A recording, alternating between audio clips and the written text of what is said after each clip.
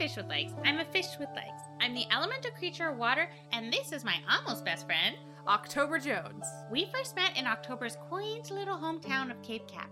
Right after, I daringly escaped a two-headed mind-controlling snake, a bunch of scary bees in a trench coat, and a muscular giraffe. They're villains collecting the 4 elemental creatures so that they can summon Mama Morbus. A big evil monster! Yeah, and secret monster. The Harrovian government tried to cover it up, but I know Mama Morbus is real.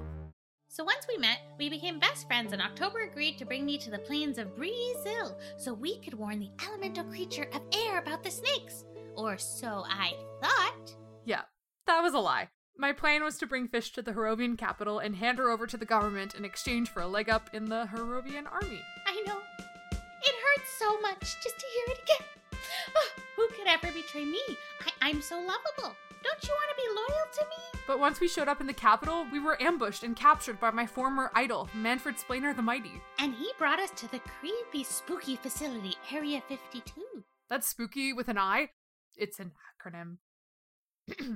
There, I met Agent Misty Rios, and she offered me a job in Area 52, experimenting on mystical creatures. And I was imprisoned as one of those mystical creatures. But I ended up doing the right thing. And I did a revolution. But then I ran into Agent Rios, and she used some evil magic to try to get back a book I stole. But you managed to keep it, and we escaped, so all in all, evens. Then I came clean about my plan to trick Fish. And needless to say, I felt betrayed, which is fair. So we had a brief therapy session with some Draculas, and then we finally made it to the plains of Breezil. We got there just in time to warn the elemental creature of air about the snakes.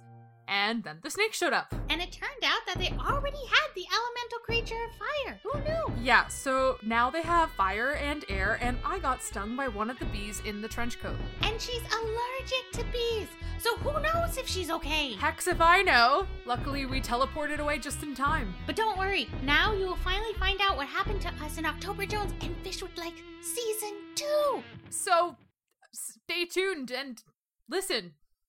Yeah. Okay, bye. Bye.